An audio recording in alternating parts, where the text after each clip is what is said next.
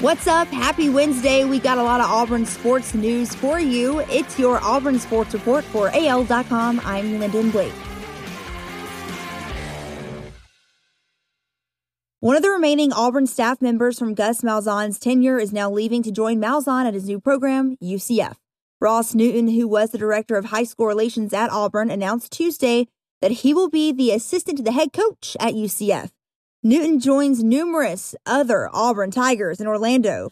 Former linebackers coach and UCF defensive coordinator Travis Williams and director of on-campus recruiting Beth Burkett were both part of the 2020 Auburn team.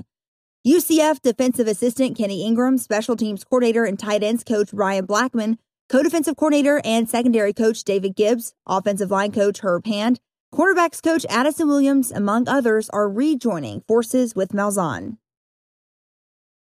The Cincinnati Bengals signed Josh Bynes last offseason to serve as a mentor and example for their young linebackers.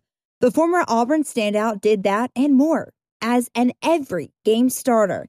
In his 10th NFL season, Bynes reached a career high with 99 tackles while playing 760 defensive snaps, the most among the Cincinnati linebackers and 72% of the Bengals total.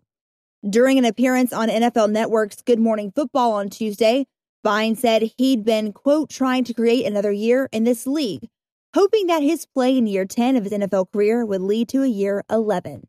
He will be an unrestricted free agent again on March 17th unless the Bengals re-sign him before then.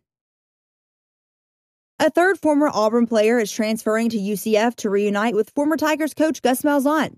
Defensive end Big Cat Bryant, who entered the transfer portal in January, announced Tuesday that he is committed to UCF, where Malzahn was named head coach last month. Bryant will be immediately eligible as a grad transfer for the Knights. The former four-star prospect spent the last 4 seasons at Auburn, appearing in 48 games during his career on the Plains. He was named one of the 4 team captains last season, along with quarterback Bo Nix, linebacker KJ Britt, and running back Sean Shivers. Tough night for Auburn hoops. The 70-58 Alabama win completed the first sweep of Auburn since the 2014-2015 season. And that final 10-0 run was the clincher. The dormant three-point shot came back in time to power the late push in the night. The Tigers had trouble taking care of the ball. Alabama had already clinched its first league regular season title since 2002 and closes the regular season Saturday at Georgia. Auburn never led but cut the lead to 5 with JT Thor's steal and layup with 8 minutes left in the game. That's your Auburn Sports Report for AL.com. Have a great day. I'm Lyndon Blake.